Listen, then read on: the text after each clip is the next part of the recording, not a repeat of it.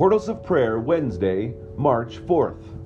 Genesis chapter 3, verses 16 through 21. To the woman he said, I will surely multiply your pain in childbearing. In pain you shall bring forth children.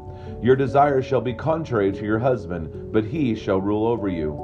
And to Adam he said, because you have listened to the voice of your wife and have eaten of the tree of which I commanded you, you shall not eat of it. Cursed is the ground because of you.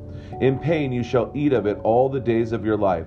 Thorns and thistles it shall bring forth for you, and you shall eat the plants of the field. By the sweat of your face you shall eat bread, till you return to the ground.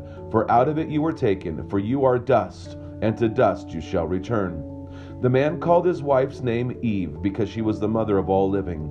And the Lord God made for Adam and for his wife garments of skins, and clothed them. Psalm chapter 39. I said, I will guard my ways, that I may not sin with my tongue. I will guard my mouth with a muzzle, so long as the wicked are in my presence. I was mute and silent. I held my peace to no avail, and my distress grew worse. My heart became hot within me. As I mused, the fire burned. Then I spoke with my tongue. O Lord, make me know my end, and what is the measure of my days. Let me know how fleeting I am. Behold, you have made my days a few handbreadths, and my lifetime is as nothing before you. Surely all mankind stands as a mere breath. Selah. Surely a man goes about as a shadow. Surely for nothing they are in turmoil. Man heaps up wealth and does not know who will gather.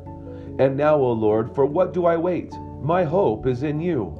Deliver me from all my transgressions. Do not make me the scorn of the fool. I am mute. I do not open my mouth, for it is you who have done it. Remove your stroke from me. I am spent by the hostility of your hand. When you discipline a man with rebukes for sin, you consume like a moth what is dear to him. Surely all mankind is a mere breath. Selah. Hear my prayer, O Lord, and give ear to my cry. Hold not your peace at my tears, for I am a sojourner with you, a guest like all my fathers. Look away from me, that I may smile again before I depart and am no more. Judge our Father. Adam and Eve had a perfect life until one bite changed everything. The punishment for their sin meant their lives would be full of pain. Pain in childbearing, struggle in work, and difficulty in meeting needs. Their perfect world came crashing down around them. Their sin was great, and their punishment both just and severe. The last verse in today's reading caught my attention in a new way. After pronouncing punishment, God stops to care for Adam and Eve by making them clothing. God did not just immediately kick them out of the garden and abandon them to their fate. He took care of their most pressing need. What a beautiful act of tenderness and care.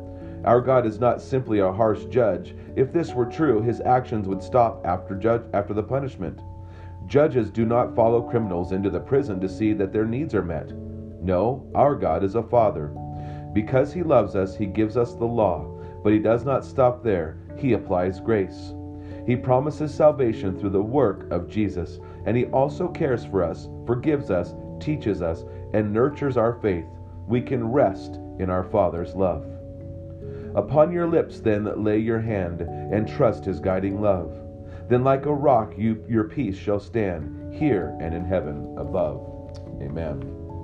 And we are so grateful that we have a loving Father, that he cares for us, that he does give us his law to show us our desperation and our need for him, and that he has given us everything in Jesus Christ. So there we have the gospel. We're so grateful to what God has done and what he continues to do. May we forever praise his name. May God richly bless your day, and enjoy Jesus.